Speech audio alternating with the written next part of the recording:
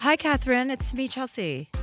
Hi, Chelsea. It's me, Catherine. Oh, hi. It's so nice to be in the LA studio again. Look at us here. I know, and yet we're still Zooming from other rooms today. I know, but doesn't it feel nice to have the nice fall weather? I came back and I'm like, finally, it's season. It's season, a new season. I know. I put my heat on in my house. Yes. I just had my heater replaced in my bathroom in my apartment, and I literally thanked it out loud today. I was like, thank you for existing. It's just so warm and cozy. Oh, yeah. Nice and cozy. That's right. I got a coat. I got a new coat in New York. Oh. Joe bought me a new coat, a winter coat, because we were there and we were not prepared. Joe goes shopping in every city we go to. He starts, it's like basically he starts out with nothing and then just acquires clothing while we're there. So every day is a shopping bonanza. I love that he loves to shop and you don't. I know. We can't go to Prada. I cannot go to Prada again. I just can't deal with it. He's like, come on. I mean, every couple has that issue, right? I know, right? Exactly. It's like totally the reverse. I love it. It's like I'm the male and he's the female, but he's fine with that, and so am I, actually. It works. And you wind up with having the things you need and maybe some Prada. Yeah, and some extra things that I need. Yeah, while there are people starving in the world, we have as much shit as we need. Well, Chelsea, I have an update from one of our previous callers. Oh, I love those. This is from E. She is the gal that we talked to whose boyfriend was occasionally drinking and he would say nasty things to her. Oh, yeah, I remember. Oh, this is why I don't want to be with you. Yeah, so she says, oh my gosh, I just heard my email response in the episode. Thanks so much for the helpful advice. I wanted to update all of you and tell you that I gave him one more chance and he fucked up, so I broke up with him. And guess what? Yeah. Since then, my career has skyrocketed and so many other things in my life are coming together now. It's crazy what happens when you respect yourself enough to know when someone isn't giving you what you deserve. Chelsea, I bought tickets to your Vancouver tour and I am so excited to see you live. I love you and thank you again, E. Oh my God. How fucking awesome is that? It's just delightful. I love people wonderful. taking their power. You know what I mean? Yes. I love saying, don't fucking settle. Do not settle for shit. We don't have to settle. When you settle, then you're not creating a higher standard for yourself. And we always want the best of what we deserve. And we deserve the best. Every single one of us deserves the best. So good for you, E. I love it. And it sounds like she just unblocked some energy, something that was not so great in her life. And all of a sudden this flood of wonderful things came to her. Yeah, right. Exactly. And we should never be caretakers in our lives. You know what I mean? Not for romantic partners unless, something terrible happens. Then that's a different set of circumstances. But when somebody has a drinking problem that they can't control, that is not your fucking problem. Right, exactly. And, we talked a little bit about this on the episode, but it is a little bit of that in vino veritas. If somebody is saying something to you when they're in an altered state that, it might be what they really feel, that they're really not into it. And guess what? You don't have to be into them either. What is it? What is the phrase you used? In vitro fertilization? In vino veritas. In vino veritas, which is in wine there is truth, or something to that effect. So sort of how you say what you really mean when you're a little, half in the bag. Okay, got it. Yeah.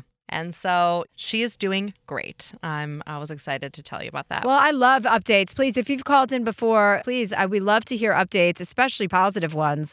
And even if they're not great, then I would like to hear that feedback too. Also, when you want to write into the show, it's dearchelseaproject@gmail.com. So make sure you are writing into the show because we get all kinds of submissions. So don't think that your problem isn't worthy of being talked about or it's not appropriate. We'll find a way to talk about it based on who our guests are. And we kind of curate the shows for, the topics for the guests we have on. So you never know when your topic will be relevant. Exactly. So we have a really exciting guest today, Chelsea. Oh, yeah. He one is of your buddies. Yes. He has a couple of podcasts actually currently going. Mm-hmm. Everybody knows him from Will and Grace. And he is on the smash success podcast called Smartless with Jason and Will Arnett. Jason's last name is Arnett too because he and Will are married. And he also has his own podcast called Hypochondriactor. He'll tell us when he gets here. Hypochondriactor. Hypochondriactor, which I've been a guest on Smartless, and I will be a guest on Hypochondriactor as well. So please give your attention to one of my funniest friends, Sean Hayes.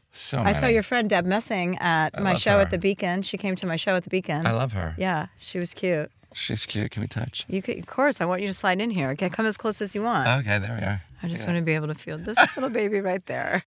Boop, boop, boop, boop. He's at attention today. Why are you so tired, honey? Your muscles feel nice. Thanks. I got up at I got up at 5 today. I don't know. So did I. I drank too much this weekend, I think. Oh, me too. And I got up at 5. Really? I got up at 5 and I was... Today? Yeah, this morning. I got up at 5 and I said to Joe Coy, he goes, are you getting up? And I go, yeah, I think I'm going to get up. And he goes, I'll get up with you. And I go, all right, I'm going to get on the Peloton. And he's like, I'll get on the treadmill. Then we did that. I go, I'm going to my trainer's at 7:45. And he goes, I'll do that with you too. And I go, this is fucking awesome. I go, you just do whatever I do. I love it. For 2 years, and then you're like, guess what? Maybe we need to be codependent. I need to get a new boyfriend. I need to start dating. That's when I'll start dating women. Because that's going to happen at some point. You mean it hasn't? Well, I mean, just for a night or two. Nothing serious. Are you enjoying your podcasts that you're doing, Smartless? You sound like you, yeah. Oh, my God. I laugh so hard. It's so fucking funny. So is this one. Oh. Yeah, this is, well, newsflash, you're funny. I'm gonna say, hey, how about 30 minutes we talk, 30 minutes we nap, and then we wrap it up? Yeah, don't worry. It's going to be like that. We go an hour, and that's our limit, so don't worry about going over. You know what's so funny is podcasts that go for 2 hours. Like Dax's. Yeah, I don't... Dax thought he was going to be here for 2 hours, too. I had to cut him off. I was like, nobody. Nobody's that interesting. Nobody's going for that long. By the way, for me to catch up... And I was on it. I'm not that interesting. For me to catch up with a podcast, in my car, I have like a 20-minute attention span. We all do. I don't have time to listen to a 2-hour fucking interview. When people are like, did you listen to so-and-so on Stern? I'm like, or Mick Jagger was just on Stern. I tried, well, that was because he's also, Mick Jagger. Like, he's experiencing dementia or something because he couldn't get his thoughts in order. Oh, really? Is that true? Yeah, I think he's old. He's like 80. Yeah. But I was like, I cannot listen to this for 2 hours. It's too fucking long. Yeah. Well, and I don't have Rolling Stones on my playlist. Okay, so you have ABBA mostly. Absolutely. Did you hear the new one? God, it's fantastic. My friend today goes by the name of Sean Hayes. Just for today. He is an actor extraordinaire. He is a flaming homosexual. Are we allowed to say that anymore? Sure. I doubt it. I don't give a shit. But he's also, he's so talented. So fucking talented. Likewise. Remember, we've talked about this so many times, so maybe we don't need to revisit it, but remember how talented you were on the set of Will and Grace and what a basket case I was on the set of Will and Grace. The only part I don't like about rehashing this with you is you pretending that I wasn't like that. No, I'm agreeing with you. Okay. You were a basket case. Okay, thank you. No, but what I'm saying is it's hard to come in any set that's been like around that long because you're coming into the quote-unquote house or the home of these people who have relationships already.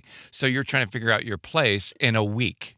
Yeah, but that's not what that was about. I was going through something, and that was a different... You through it?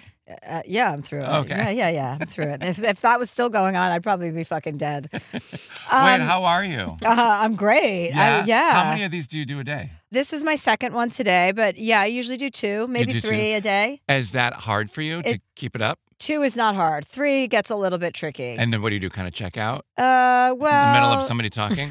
Yeah. No, I'm not like that usually. I can pretty much focus. Mm-hmm. But yeah, that could happen on the 3rd hour. Yeah. I'm much better at focusing now than I used to be. Like when I did my talk show, if somebody was fucking boring, I would literally just be thinking about lunch. Really? Yeah. Like wasn't it scary to kind of like have your mind wander? No, and then how would you get back? No, because my mind wandering was better for the show than me listening to their dribble. It's so funny. You've had so many talk shows. Have I? Yeah, and I think I've only had 2. Oh, I feel like you've had more. I've had 2, but I've done them both for Chelsea Lately, Chelsea, and everything else was documentaries. And then after like other shows, nothing talk show. Well, you're so good at it. Why did you never want to do like a daytime or a nighttime? I know Chelsea Lately was a nighttime thing, and Chelsea was streaming, but didn't you want to do something mainstreamy? No. All right. I don't want to be told what to do by a bunch of old white guys. All right. I'd like to tell them, like, this is how it's going to be and blah, blah, blah. And by the way, Sean, this is not an interview show where you interview me. This is an interview show where we talk about your sex life for the first 30 minutes. That's about, you don't need that long. I want to tell, well, I know that. Yeah, he's not lying, everybody.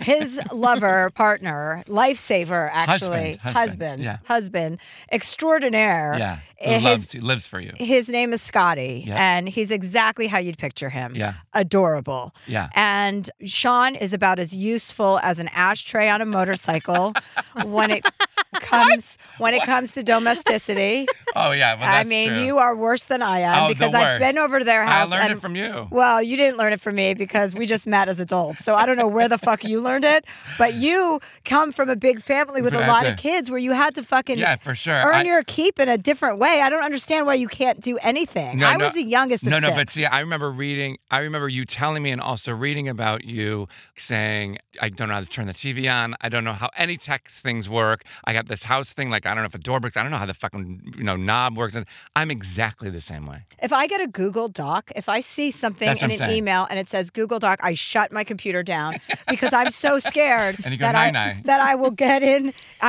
there and I will delete another person's work or something untoward will happen and I just am like, fuck.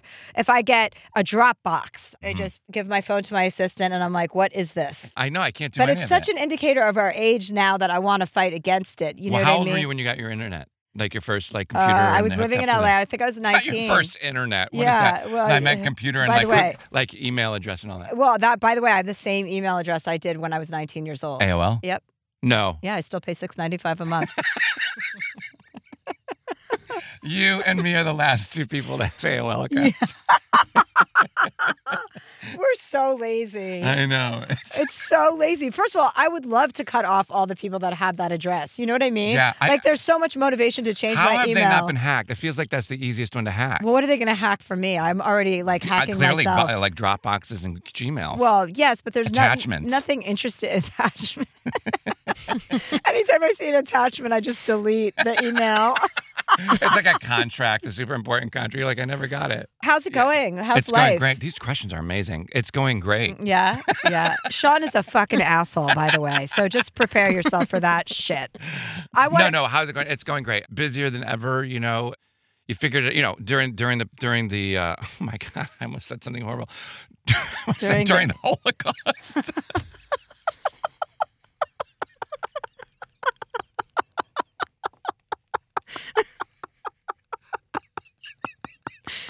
We've lost them. It's over. During the pandemic. For some people, it was like a Holocaust. It was. That's why I probably thought of that. During the pandemic. Like everybody, we pivoted because that's a real popular word. Were you triggered? Pivoted. Were you triggered by the Holocaust or by the pandemic?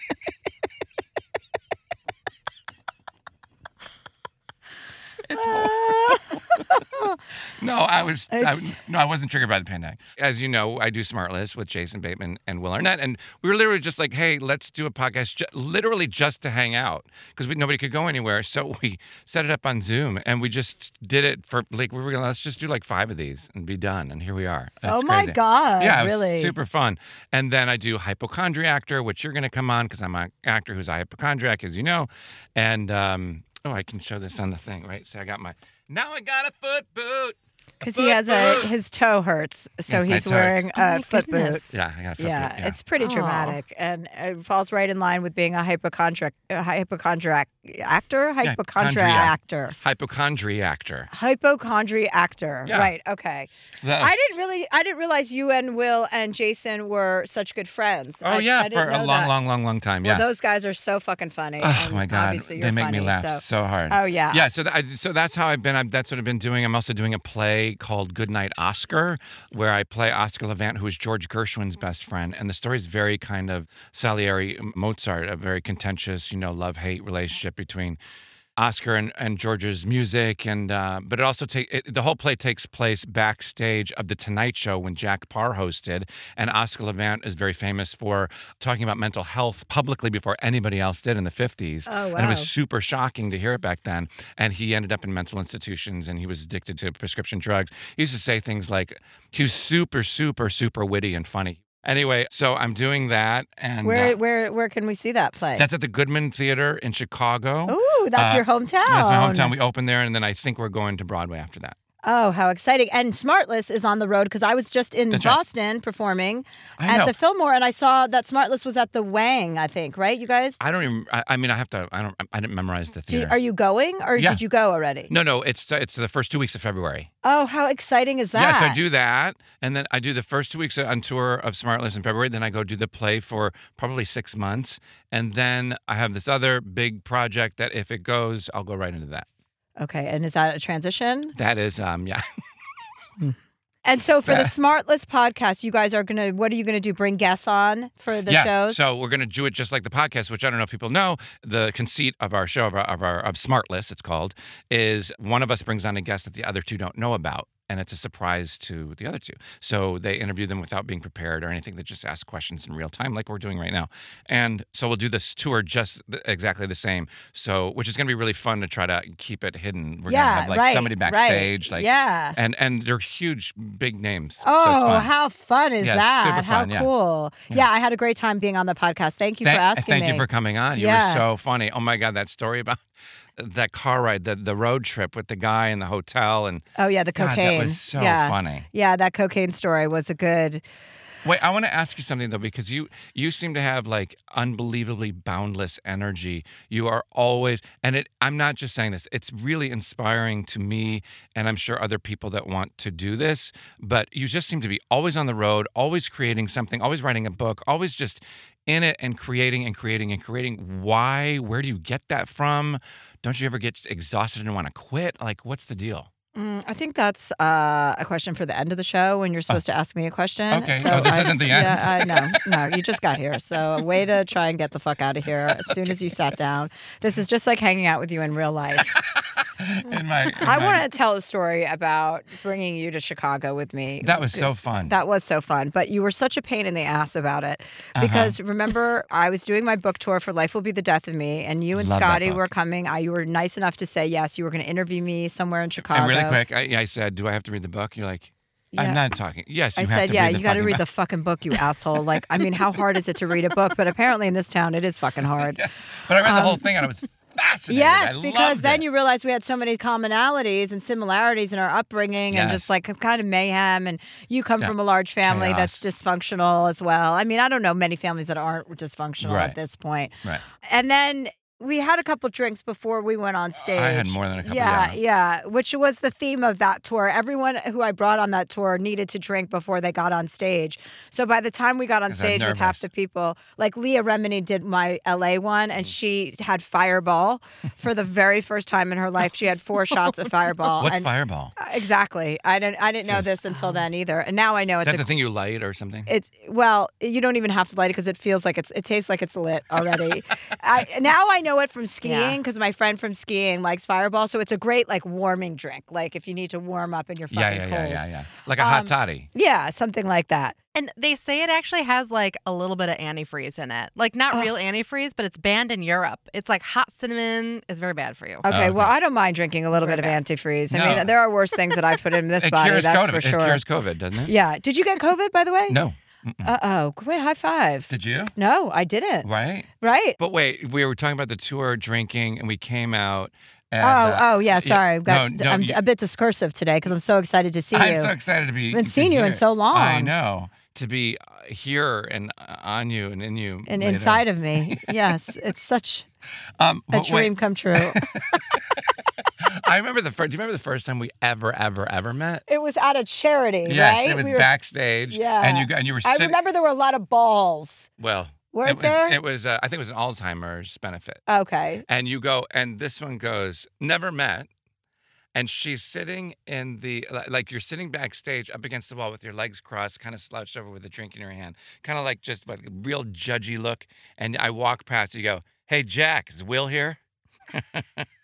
And I was like, oh, I don't. God. That doesn't sound like me at all. That's what you said. I think when I met you, you told me that you weren't out of the closet. I did? I think you did. I think you were joking. And, Oh, right. And I was joking. and that made me laugh. Oh, you were okay, like, good. I said something about you being gay, and you said, I'm not out of the closet. And I started laughing hysterically. I was like, whether you are or not, you are. Yeah, no, I was. I've been out since I'm 12 years, ever 18 since, years old. Yeah, ever since you started, expressing yourself, really. Chatting. I would imagine that you enjoyed COVID with Scotty because you're antisocial. Yes. No, I'm not. I mean. Yeah, you are. No, not really. I mean, are you? Sometimes. Yeah, no, I am antisocial because of COVID, quite frankly. Let me tell you something. I learned a lot from Maria Shriver, who's, is such an incredible... We have to go over there, by the way, Sunday night dinner. She's the greatest. No, we have to go hang out with her together. I'll make sure it happens, I swear. Okay, let's do it together because she keeps asking me to come over with Joe Coy. Okay. And I'm like, I'm never home. Sunday. Yeah, let's do it. Let's put it in the calendar. Bye. Okay. No, but for real, she's like, what a massive advocate she is for the Alzheimer's movement and educating people, especially women, about the risks and how women, they don't know why women are more susceptible to get Alzheimer's than men. Like, I think it's 3-1 or something like that. Don't quote me on that. But one of the things that she always talks about that's really stuck in my head because my mom passed away of Alzheimer's is, and I'm kind of a woman, is to force yourself to be and remain social. Right? So when you say, I'm kind of antisocial, don't go out, of course, I'd rather sit home in my pajamas and watch a movie. But I also find the challenge of meeting new people really fun and getting to know them. And I think that's why I enjoy podcasting and interviewing and stuff like that, because I like people. I really do like people, and I like learning about them, and I remain curious, which I think is really, really important. But anyway, it's one of the biggest things to combat Alzheimer's is to force yourself to remain social, especially the older you get. That's good. And especially in women. That's good to know. Yeah, for sure. Because nobody wants to, so you have to. It's like going to the gym for your brain. Yeah, the mental gym. We like that. That's good advice. I'll remember that the next time I'm about to cancel a dinner. Yeah, for real. Well, right now the thing is, I'm on tour, so I'm so fucking depleted and exhausted. Yes. So when I come home, then you're doing this. Like last night, I had dinner with my 3 girlfriends set, and then I was out with Joe, and we were having a snack, and I was like, I just don't think I can make this dinner. I just don't think I can go, and because it's going to be all about me, because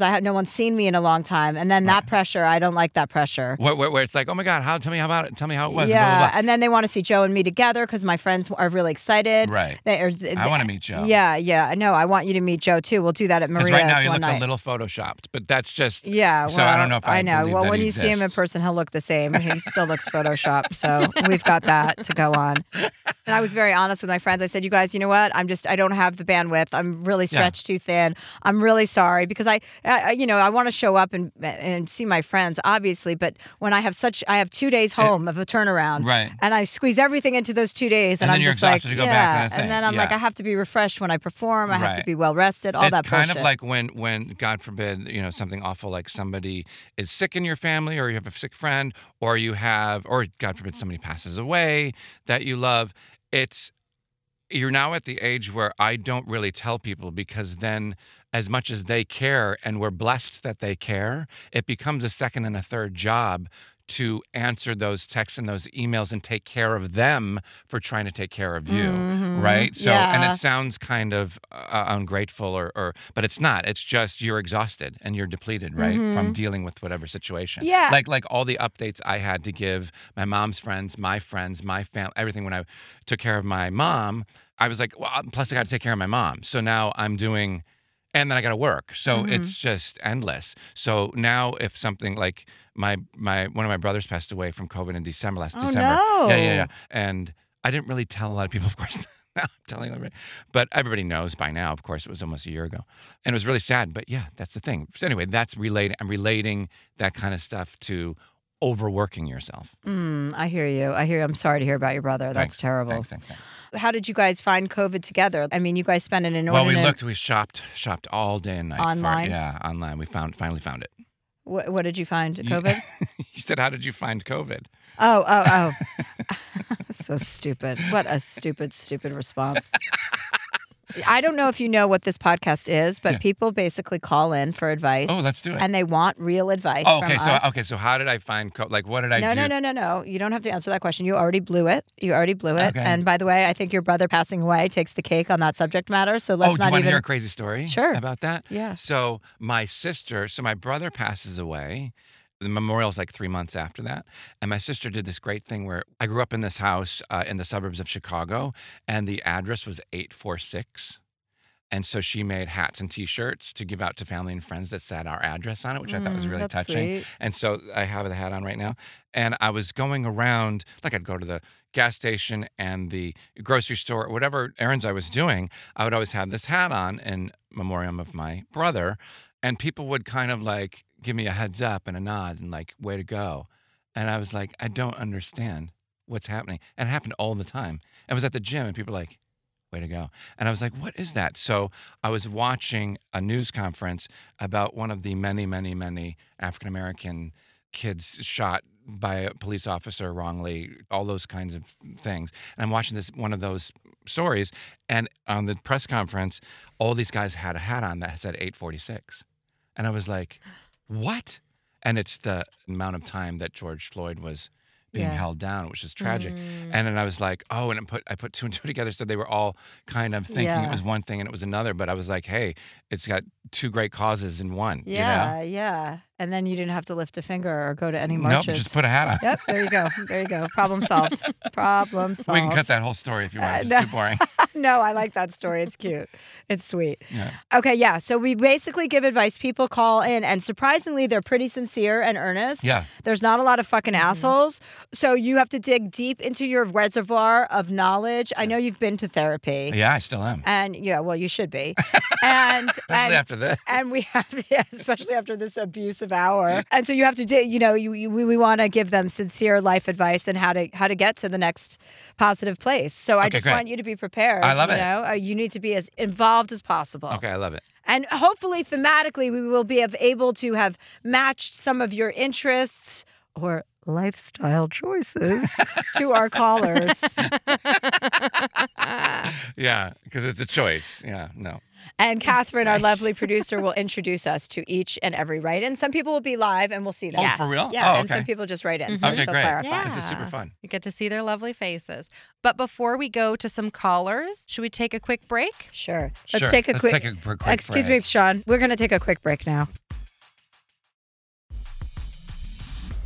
Excellent. We look like such a happy couple. Ad breaks should always be for selfies, I think. Get it? I got it. It's erect now. Baby Shark is up. So our first email comes from Michelle, and this is a little bit of relationship and marriage advice. Oh. Dear Chelsea, I'm hoping you can give some advice for my husband and I.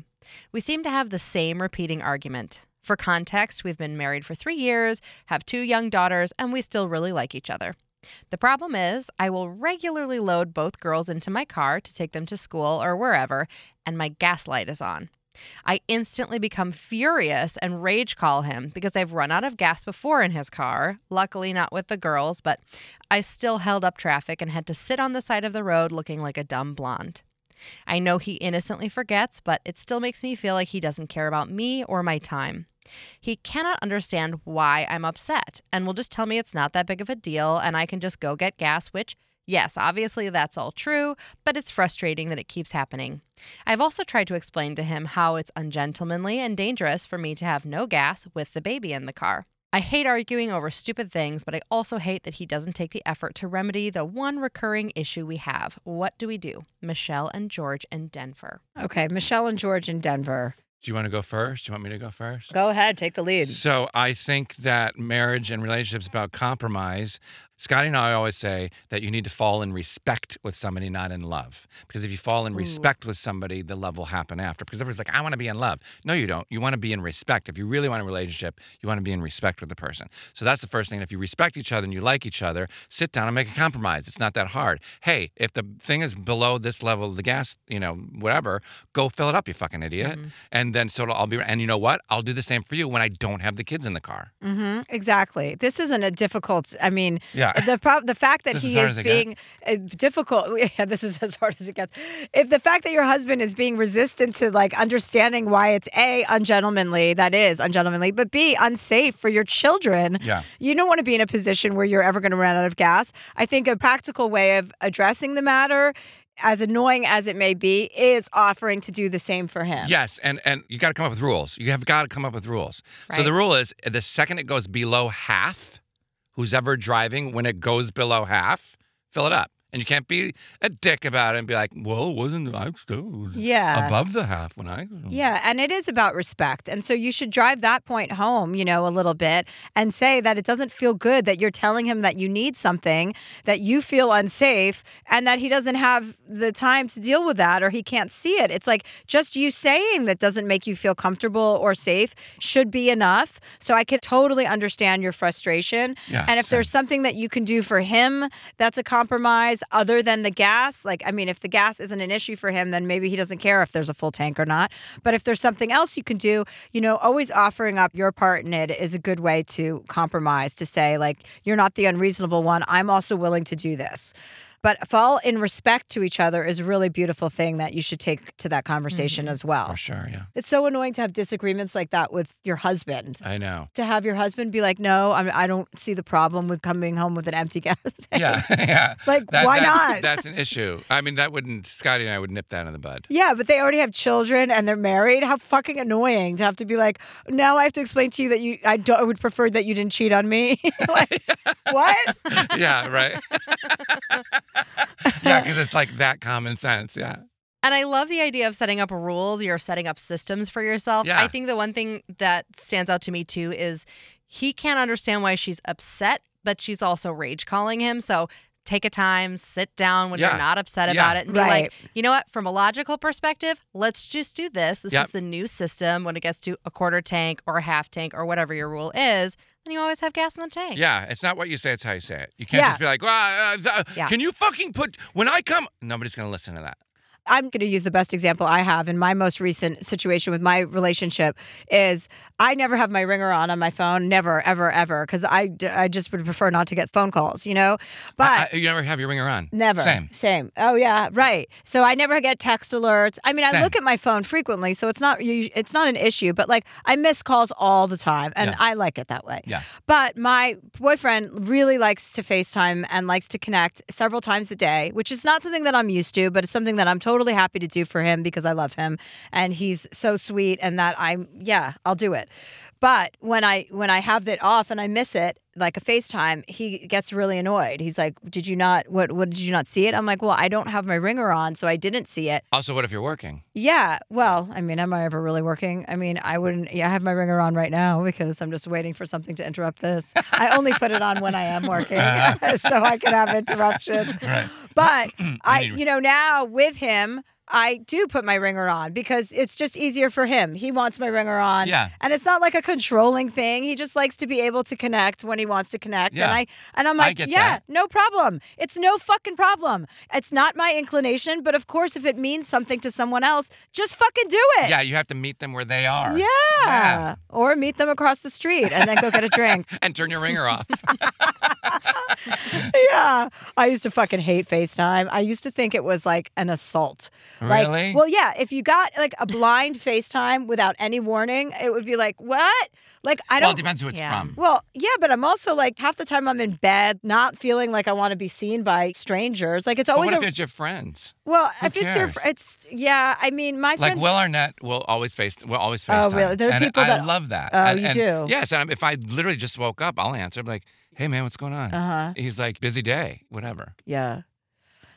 Okay, well, we solved that. Yeah. My mom will spring a FaceTime on me, and then she'll turn the phone to whoever she's with and be like, say hi to that's Karen. so annoying. Like, yeah, your that's aunties. Yeah. That's the know what? worst. Yeah, that happens all the time. Joe will be like, "Look how beautiful my girlfriend is" to a group of people, and then I have to like look at these people and say, "You are beautiful." Yeah. I'm like, "Oh You have to God, Joe, find it. that's so painful." So our next caller is Josh, and he is here with us. Oh. He says, Dear Chelsea, I'm afraid a very close friendship of 28 years may have ended. I'm 46 and met my friend when we were seniors in high school. I'm godfather to her 3 boys, ages 14, 13, and 9. I'm their gunkle, gay uncle, LOL, held each of her boys in my arms when they were babies and have babysat them countless times. I love them dearly. They're the closest I will ever come to having kids of my own. About 5 months ago, my friend cut off communication with me. She felt 2 other friends of mine and I were judging her parenting. She felt betrayed because we raised reasonable concerns about very stressful home life dynamics. I understand the friendship may never recover, but I'm heartbroken that I'm forbidden to contact my godsons. I feel like this is what divorce feels like, and my partner has run off with the kids. Thanks. Aw. Josh. That's Josh. Hi, Josh. Hi, Josh. Hi, Sean. Hi, Chelsea. Hi, how are you? Are you at a standing desk? I'm at a standing desk. Yes. Oh, Yeah, I like it. I do too. I would say, can we dive right in? Yeah, dive right in. I'll ask questions. I think I totally know what you mean. I have godkids too, and their parents were we're like family. And I'm always careful to say things like, I know I'm not the parent, but have you thought about?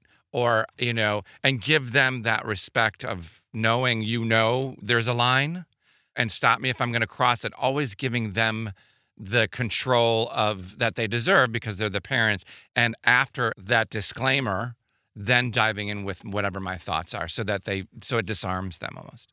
I think, though, that that's already happened, right? It's already too late. Yeah, we have. I feel like it's myself and 2 other very close friends. We've been friends for decades. I think we have really walked the line really well with her in telling her about our concerns. And, it's more of like when she tells us that we're, you're not parents, you don't understand. It's like kind of sticking the knife and twisting it. Like it feels more like that. But Sean, I agree with what you said. That's a really good point. And I would say, like, maybe there's a way to say what I just said or your own version if you believe in what I just said.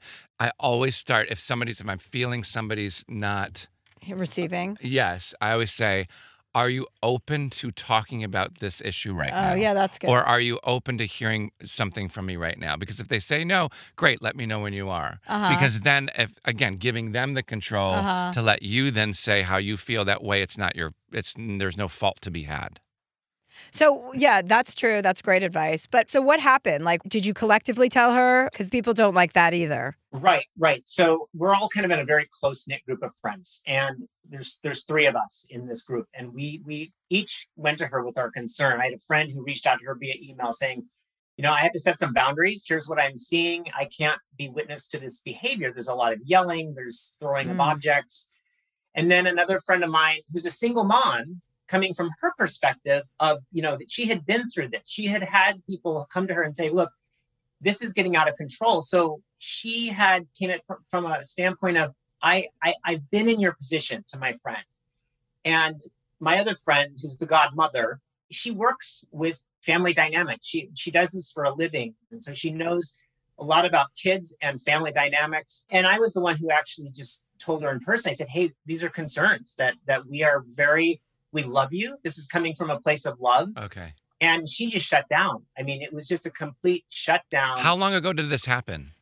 So this happened in February of this year. Wow. And it's been kind of rocky since then, or just silent since? It's been pretty much silent. I have had a little bit of communication of the 3 of us. I've had probably the most communication, which is not much at all. But I was able to talk with 2 of the boys, and they both said, Josh, I miss you. I miss you. Oh, and yeah. it brought me to tears. Yeah, and I just it's like, how do I, it's like these kids, I want to see her kids and they want to see me. So I feel like the kids are really, they're being punished and they shouldn't be. Right. Is there any kind of way to ask her if she'll take your call, as long as the ringer's turned on, that, is that necessary? Is there any way I'm sorry that we're bringing our personal stuff into this call. Anytime. Is there any way to say to her, to ask her the question again, to give her control, to say, is there any way to rectify the situation? Is there anything I can do or say? Would you want to meet? Would you be open to meeting, to maybe discussing it? And I can hear how I can do better and learn from you. And then hopefully you'll be open to that, because who could deny that? Right. I think that's a really good point. I think, and one of the things we haven't explored a lot of is saying, look, can we talk about this in person? I mean, this is we're talking decades of friendship and, lots of experiences and knowing these three boys since they were babies. And it's like, we can't let something like this just go and maybe, email and this sort of, it's juvenile behavior. And, but again, aside from that, like maybe we just can we sit down and can we talk? Yeah, and I think maybe not as a group. You know what I mean? Because she obviously feels ganged up on and shut down because of that reason. So I think like instead of doing it as a group think it's a different group thing than you and I, Josh, are used to.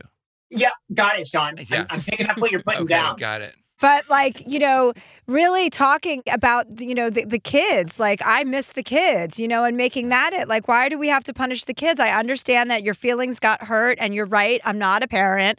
Obviously, that approach didn't work with her, But this is important to me. And this is important to me. And there's how old are the kids now? The kids are 43, 49.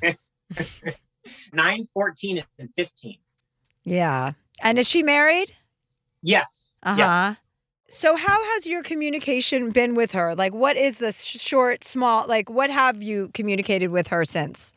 So she had sent three of us an email saying, look, I don't want you to reach out. I don't need your advice. I don't want your advice. And I actually, about a month later, said, hey, can we talk? And we did talk on the phone. It didn't go that well in the sense that I didn't feel like there was any movement forward. And then she actually reached out and wanted to meet with another friend of mine, two other friends separate from the group, but she ignored me the whole time. And I really tried to make conversation, to ask her how things were going, and it just didn't go anywhere. Yeah, it sounds like she's pretty emotionally shut down. Yes. And she's probably having a really, really challenging time raising three boys, it sounds like, because she doesn't know how to handle it, right? And doesn't want any advice, which means she knows she's doing something wrong or she feels like she's doing something wrong. Right. I think that's accurate. Yeah, I think you have to like look at the situation as if like there's nothing you're going to be able to do to help her parenting. You can only influence those children by your own actions and your own relationships with them. So your main goal here just has to be to revitalize that relationship, not try to, get her to admit that she's got any problems with her parenting. That's futile. She's not going to realize that through anything from you saying anything to her.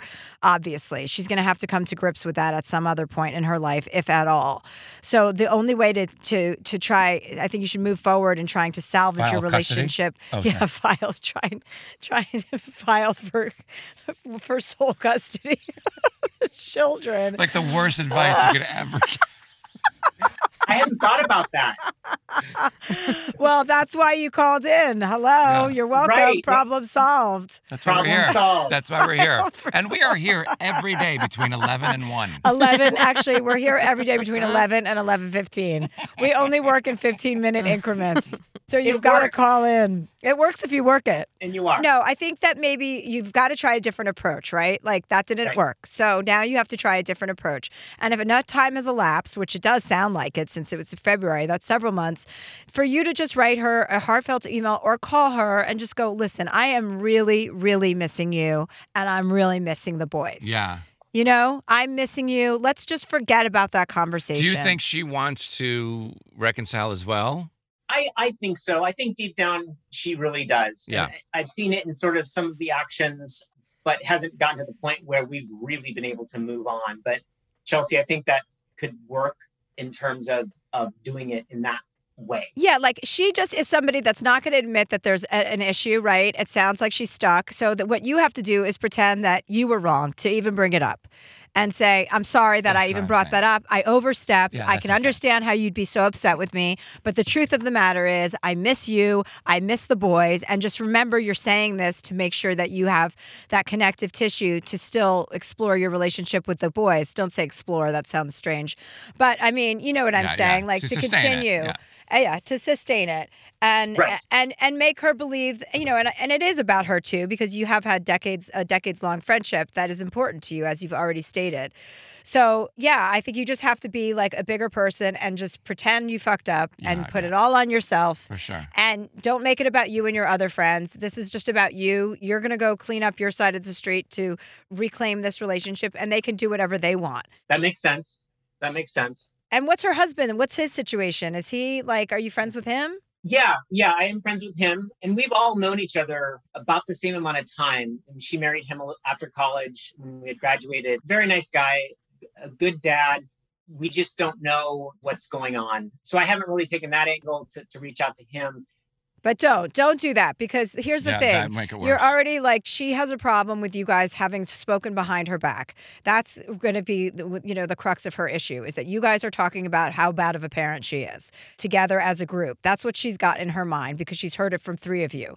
So you've got to divorce yourself from talking about her behind her back to anyone anymore. That's just going to make it worse. So just, redirect now, and just you have a whole new approach, and just make it about your friendship. You love her, you miss her, and it's not your job to tell her how to parent anymore, and for the sake of your relationship with the children and for your relationship with her.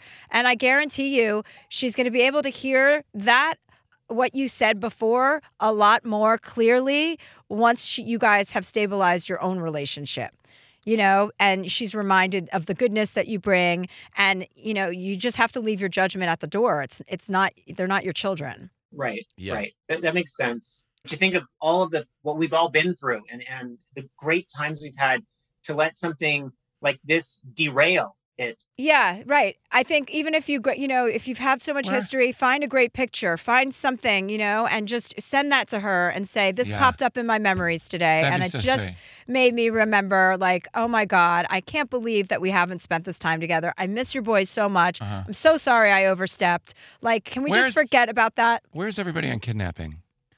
I mean, are you open to a kidnapping, Josh? No, I thought about it. I would like to hear more about this potential. Yeah. Well, we have a situation. call. We have a number.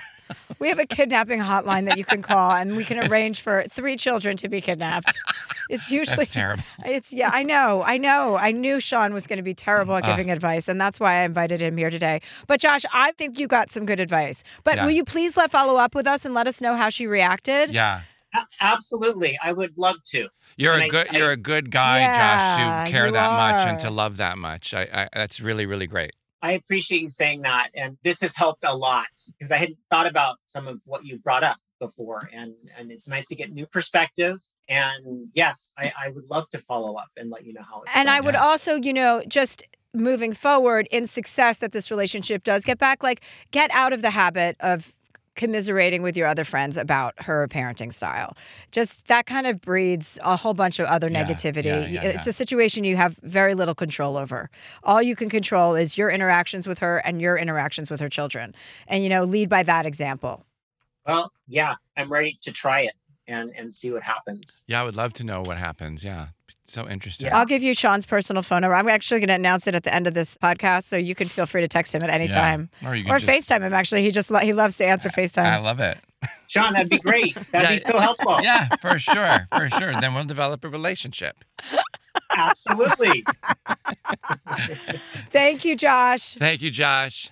Chelsea, thank you. Thank you so much, Sean. And Catherine, thank you. Okay. Take care. All right, see you. Take care. Thanks. Bye-bye. Bye-bye. God, Sean. At What's first, the matter? so suing for sole custody, and then a kidnapping as your backup plan. I'm just trying to come up with ideas. Well, I mean, to help listen, them. we're spitballing. Isn't that what the show is about? We're spitballing. Yeah, we got to come up with the all more angles. ideas, the merrier. The season is upon us. Merriment. The season of merriment is upon us. And giving and taking. Yes, and receiving. Yeah. Topping and bottoming. Yeah. It's the most wonderful time of the year. He has a good voice. Can you hear him? Can delightful. you hear his melody? Oh, Yeah, he yes. can really carry a tune. That's That was about it. vibrato. That was a little vibrato. It was Thanks. like, Can you do it? No, I can't sing at all. Are you a tenor? Baritone? I'm Something like I'm that? a little right in between, yeah. Love it. Yeah. I'm kidding. Yeah. Yeah, we know. Please don't be. Please continue. Yeah, I just hope for Josh that, like, she hears this and hears how much he cares about her. Yeah, that's what I was thinking. I know what it's like to have, I don't know what it's like because I'm not a parent, but I can imagine what it's like to have somebody, when you are a parent to children, that's your best number one job of the whole world, right? Mm-hmm. And for somebody, anybody, family, friends, whatever, to come in and kind of how it's received is probably tell you how to parent, but they're probably just making suggestions. But Yeah. here, they're dictating how you should maybe parent is it's like, that's the line. That's because number one job is parents.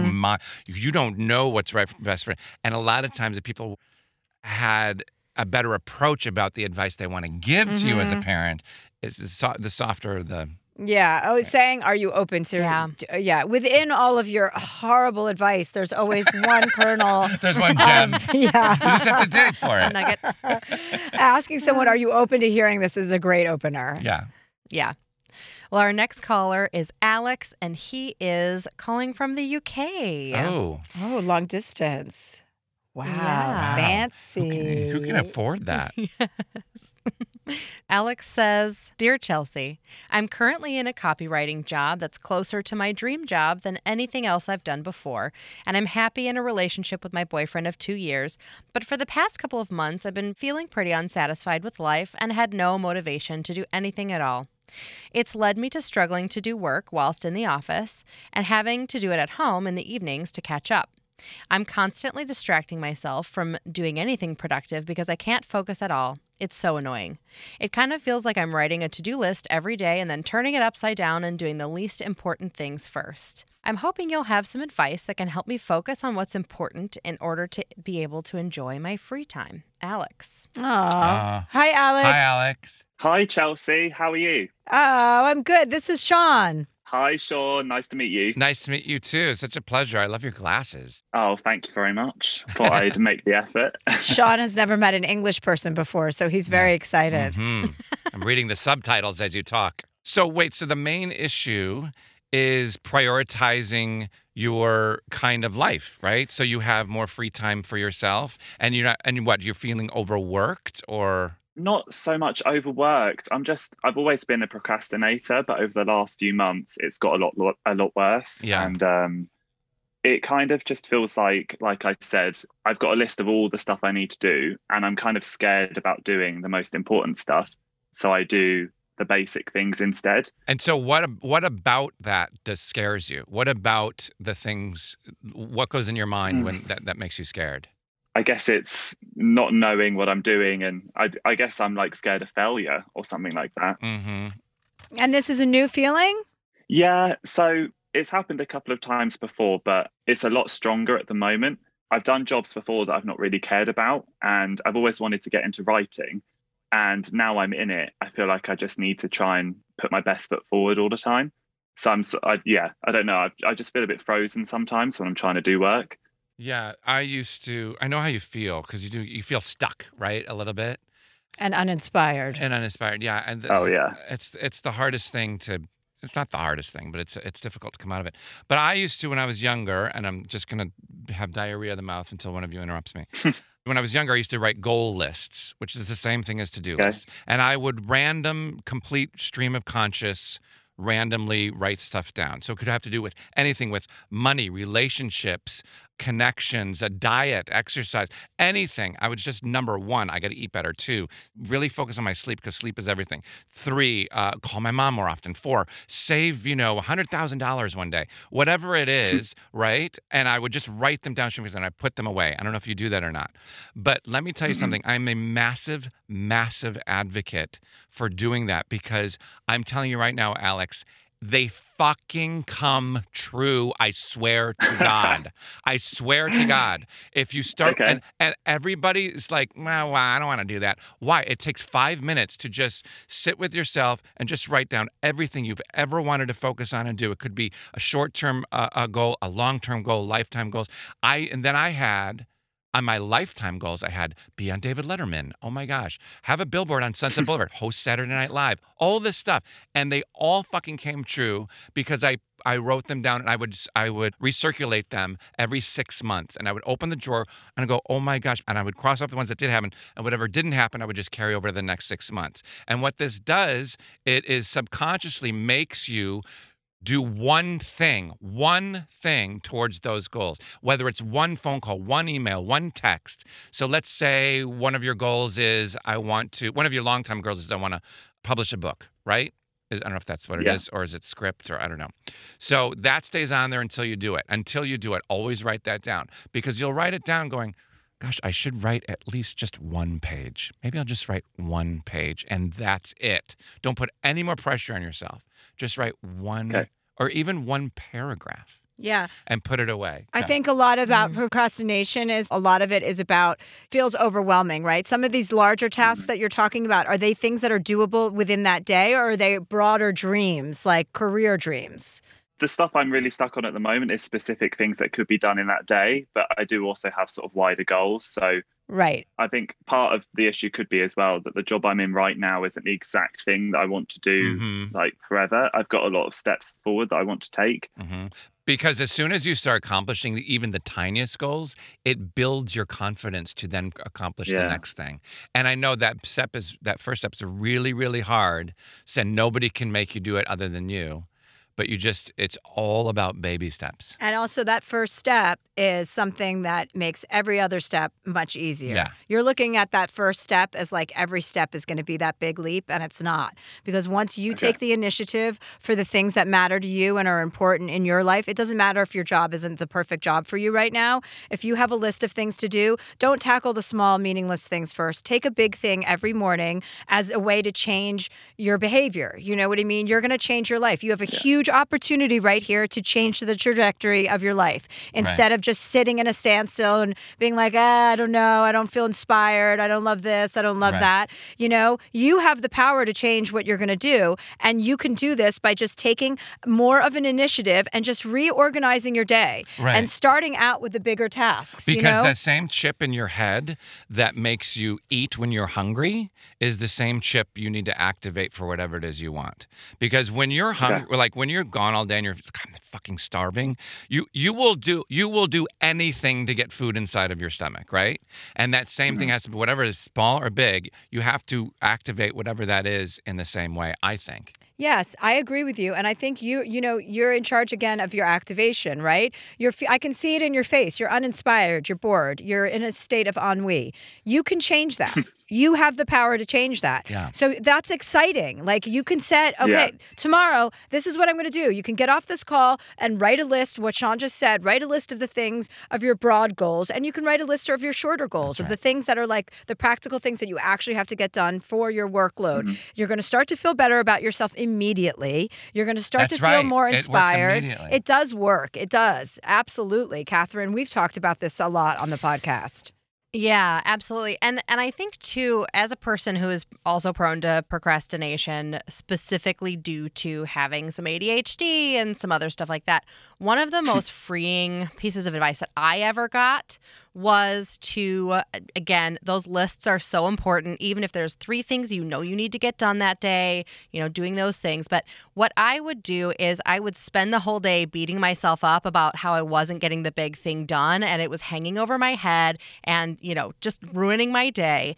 And the best piece of advice I got was, you're not going to do it until the last minute. And you're also going to do your best work at the last minute. And so for some people's brains, like we need that pressure to sort of get us to take the movement and actually do it. So, you know what? If you find that you want to be working on your writing or whatever in the morning so that you can give yourself that pressure, even though it may mean that you need to do some work in the evening, maybe restructuring your day, depending on your job, is something that you can do so that you still are having downtime. You still are having creative time. And maybe that creative time is first thing in the morning for you. Right. Or maybe it's going to brunch with your boyfriend or whatever it is. How's your sleep, Alex?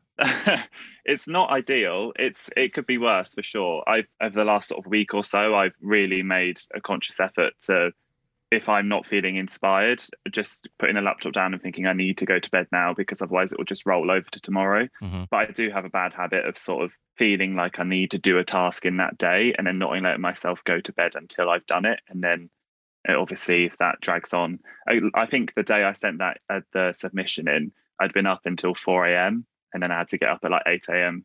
Oh, yeah, that sucks. And it was so stupid because it ruined the next day. Yeah, so, totally. And you're way past the point of diminishing returns at that point. Like your brain's not there, you're exhausted. Yeah. I think also for you, if you're saying you have a lack of focus, the thing that helps me the most focus the most is meditation. So that has helped me focus and stay like in a conversation, paying attention for long extended periods of time. So I think it can only enhance you to like, you're just going to create a couple of new habits immediately and download Headspace, download that meditation app. Calm, Headspace, find a voice that doesn't annoy you, basically. And by the way, over here, they're all British and they're fantastic. Yeah, over here, they're British. Headspace is British. So you might like that guy, or you might like the American woman from Calm. But one of those, and just commit to 5 minutes in the morning, because that just is saying to you, like, hey, this is my effort to get myself on track every single morning, to get myself focused, to give myself this amount of time. Who cares if you're doing it right or not? It's not about that. It's about setting yourself up for success for that day. Yeah. And there's nothing that has helped my focus more than meditation. So you are going to get returns on that. You just have to be consistent with some new patterns of behavior. Yeah. And I guarantee you'll turn around soon. I agree. And that's what this phone call, I think, is all about. Is this? It sounds so cheesy. It's the first day of the rest of your life, right? But it's the first day of the rest of your new behavior. Because when I said, "How are you sleeping?" and you said 4 a.m, that's not good sleeping. So yes, what Chelsea said. But I promise, Alex, listen to me loud and clear. I promise you, if you start writing this stuff down, it will all come true. And one of them should be sleep better. I need better sleep hygiene. Right? It's called sleep hygiene, right? Which means you go to bed at the same time every night. I know it's hard. Well, for you, sleep hygiene, I think, means a couple of things. Yeah. She's saying I need to take a shower before I go to sleep. Yeah. I mean, that's great advice. I'll take both bits of advice on board. I've thought about meditation for a long time, and I've tried Headspace. You've been procrastinating about meditation as well. Yeah, absolutely. That was like number 20 on my list. You've been meditating on whether you should meditate. Yeah, absolutely. But yeah, no, I will put that right to the top of the list, and I'll make a list as well. And don't use your job as an excuse, like, to not get things done. Like, you just give yourself periods of time where you're going to be creative, and sometimes it'll happen and sometimes it won't. But if you get into these new habits, everything's going to flow more easily for you. Like, things are going to be easier. Okay. It's not going to be such a, like, you're thinking, it feels like a mountaintop at this moment. But as soon as you start taking these little steps, it's not going to be a mountaintop. It's just going to be like a treadmill, and you're going to like it. Cool. Sounds good. All right, Alex, thanks for calling in. Thanks, Alex. Thank you so much. Take care. Bye. Bye. Good luck in England. Alex is a huge fan of mine. I thought that he seemed to really be taken by you. I don't know what you're talking about. I don't know why you would react that way. That's so typical of you to make this all about you. That's so typical of you to make this all about you when we have somebody in need across the pond. It's called fucking Chelsea, whatever the fuck this podcast is Chelsea called. Later? Dear Chelsea. It's called Dear Chelsea. Dear Chelsea. Oh my God, the AIDS. What happened? Oh my God!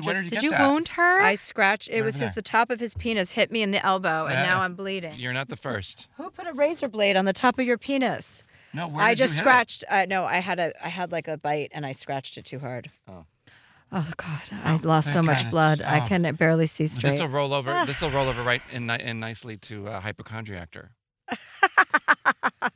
For you, it will.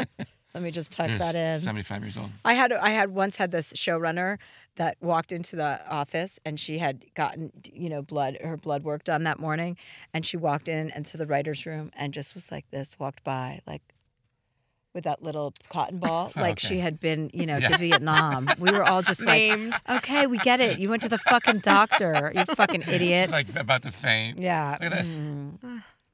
Oh, God. Shingle shot. I'm always... Oh, that's right. Good. Sarah Silverman just told me that you have to get a shingles inoculation when you're 50. Yeah. I had no idea. Yeah. You don't want to get super shingles. Important. No, I don't. No. I think I've had shingles. Yeah. You don't get a double, you get a shingle. Okay. But ironically, you need a double of the shingle. Oh, you do? Yeah, you get one now, and then you get one like in 2 to 6 months. Oh, okay. One shingle double shot? Yeah, you don't. You don't want to get shingles. I don't remember being invited to a 50th birthday party for you. Because of the pandemic. Oh, are you going to have one? I think you should have one. I don't know. It's kind of past now. No, I don't think so. I got Scotty this massive trip for his 50th birthday. We couldn't go. Come to a safari. We're going on safari in August. Here's the last place I want to ever go in my life. Africa? No, on a safari and get like some disease. Oh, no, you get inoculated. You get all your shots before you go, so you don't have to worry about it. And then you just take doxycycline every day, which I always have. I'd rather turn on National Geographic. Okay. Anyway. We are going to take a quick break so you can hear an ad, and then we'll be right back. Do we have anything else today, Catherine? Or are we wrapping things up now? We do. Oh. We have one more little email. If you're up for it. Yes, for sure. I'm exhausted giving all this advice. You're giving good advice. I like how you're jumping in. That's good. It's very proactive. And this one actually comes with a cute picture. Oh. So, Chelsea, I know you've got one in there. This is from Jenna. Dear Chelsea, I feel as if I'm at a crossroads with my career. I'm currently director at a nonprofit animal rescue in Jackson, Wyoming. Okay. I'm 29 and have worked in this field for almost 5 years now. I always thought I would only consider working in the nonprofit sector, especially in the philanthropic community I live in, but I've come to the realization that it will be hard to set myself up financially and pursue the passion behind it. I love my job, but I fear I've reached the ceiling in this job and I don't want to pigeonhole myself in the nonprofit world. I've been looking at other options so I can be comfortable. Do I continue working with my heart on my sleeve and trust that I'll be okay, or do I jump ship and start over in a different field that will have more financial security? XOXO to you, your team, and Bert and Bernice, Jenna. And her dogs Gunther and Pepper also say hi. Wow. I mean, we both love doggies. Yeah, I know. But it seems like doggy. Jenna has already it seems like she's already pivoting. Get it? Do you know what I mean? Yeah. Like she's already in her mind making this decision and wants confirmation to do it. And I would say at 29 years old, that is a great time to make a new decision and change careers. You mean just because she's asking her means she's already kind of decided? Yeah, for sure. You know? Yeah. Like the writing's on the wall. Yeah. So I think you're thinking about your future. That's smart. You're 29 years old. You have all the time in the world to change careers and try a couple different things, even if one doesn't work out. So I would definitely say, take a leap of faith. And is there like a way to just kind of go pursue what you want to do and make some money since you need to pay bills and stuff, which I agree with your advice. But can you just go on like a Saturday, like the first Saturday of every month and go volunteer or something just to fulfill that need? There's a balance, right? We always try to find balance in our life. So just because you want something else doesn't mean you have to be done with that. And I love these two pictures of the dogs that you sent of Gunther and Pepper. They are so adorable. Yeah. Oh, I love them. I want to get another dog. I know, me too. How are they? Well, they think that my housekeeper is their birth mother and that I'm some slut that comes through the house every 3 weeks. So I'm fucking over them. But they have been cuter, but they're older. And I think Joe and I are going to get a rescue dog together. Oh, that's nice. Yeah. No, I want to get another Will you get another too. chow? I love chow mixes. So, I really love chows. Yeah. I'd like to get a full-blown chow, but those are hard to get. You can't, buy a dog when you're a celebrity because PETA will burn your house down. Yeah. And I've had enough. A full-blown chow sounds like a sex act. Well, it will be once I get a hold of it. That's so dumb. And on that note, I want to thank my friend Sean Hayes for being with me on my podcast thank you today. for having me. Always a fucking delightful pleasure to see you. Always. I love Before we go, Sean, I think you had a piece of advice that you wanted to ask Chelsea. Oh, yeah. Oh, the one you tried to blow earlier this. I wrote down like 6. Oh, okay. Why don't you pick one? I'll pick one. So, like as I was saying at the beginning, you travel so much on tour, and you're always going. And whenever I travel, I always eat like shit because I'm not home. It's the worst. I'm not home where I know where to get the good food. I know how to make myself bread. I know where the pot, so you're in your zone, right? But the second I get on a plane and go somewhere, I'm just like, fuck it. I'll just have a burger or whatever. So how do you maintain healthy eating when you're traveling? Oh, it's so hard. I'm so with you. Question, it is so hard. Yeah, it's really hard and I'm not great at it. I do lean on a nutritionist because nutritionists are used to dealing with people when they're on the road. So like I have all these prepackaged like Epix bars, which are really lean. And I have my housekeeper, she packs me all these like little snack packs so that I usually try to have only one off meal because it does like lead to a terrible, like once you go off, then you go off again. Then you go off again. And then you have sour cream and onion potato chips. And then you're like, I need a Snickers bar. Had that today. And then I need a Diet Coke. And it's a fucking vicious cycle. So it's really good to get into the habit of prepackaged food that is like healthy. Like you can get grass-fed or organic. But that's not going to last the 5 months you're on tour. No, it is because you come home. I come home every week and then, I recap. Okay. You come back and forth. So I always have it on me. I have a little snack pack has an Epix bar, which is like these grass-fed, really lean meat proteins bar, and then my protein bars, the chocolate bars that I like, and then I have like dried fruit and all the stuff that's boring. But I also have these Kiani, which is great, like collagen protein packs, so that if I'm really hungry and there's not healthy food and I can't get egg whites or a chicken Caesar salad or something or salmon, I'll have like these little, what are they called? It's like those little packets that you kind of suck. Heroin? No, it's not heroin. It's like little, you just suck like them. a gel pack. Yeah, thing? like a gel pack. Yeah. And it's just filled with protein? Yeah, it's filled with like like 5 grams of collagen protein to tide me over until I can get something healthy because you are going through cities where it's almost impossible to get decent food. I just found out the title of your next show. Hot parenting tips. Healthy Chelsea. Healthy Chelsea. Well, that sounds really fucking boring. Well. But listen, I eat like shit too. But the one thing I do every single day, no matter what, is work out. So that's so good. Well, that's good. That keeps your energy high. It's hard to find. I know. But you can find a gym. You're never going to stay in a hotel that doesn't have a gym. Every hotel has a gym. Yeah. So, but I know it's Can hard. your housekeeper pack me some weights, like some free weights? Yeah, and some bands. You can pack all that shit. Yep. Yeah, she won't have a problem with that. All I right, don't see great. why she would. Problem solved again. Okay. Thanks for tuning in today, you guys. We'll catch up with you next week. Bye. Bye, Sean. Bye, Chelsea. With regard to my stand-up, you guys, I have added 27 or 30 cities. I'm not sure, but 27, 30 cities. We've added Des Moines. We've added your requests, people who requested Louisville, Kentucky. Guess fucking what? I'm coming. We've added Montclair, New Jersey. We've added a whole slew of cities. So if you have not gotten your tickets yet, do it. ChelseaHandler.com. We just announced 30 more cities. 27 or 30. Niagara Falls, I'm talking to you too. So suck on that. I'll see everybody on tour. Loving it. Vaccinated and horny.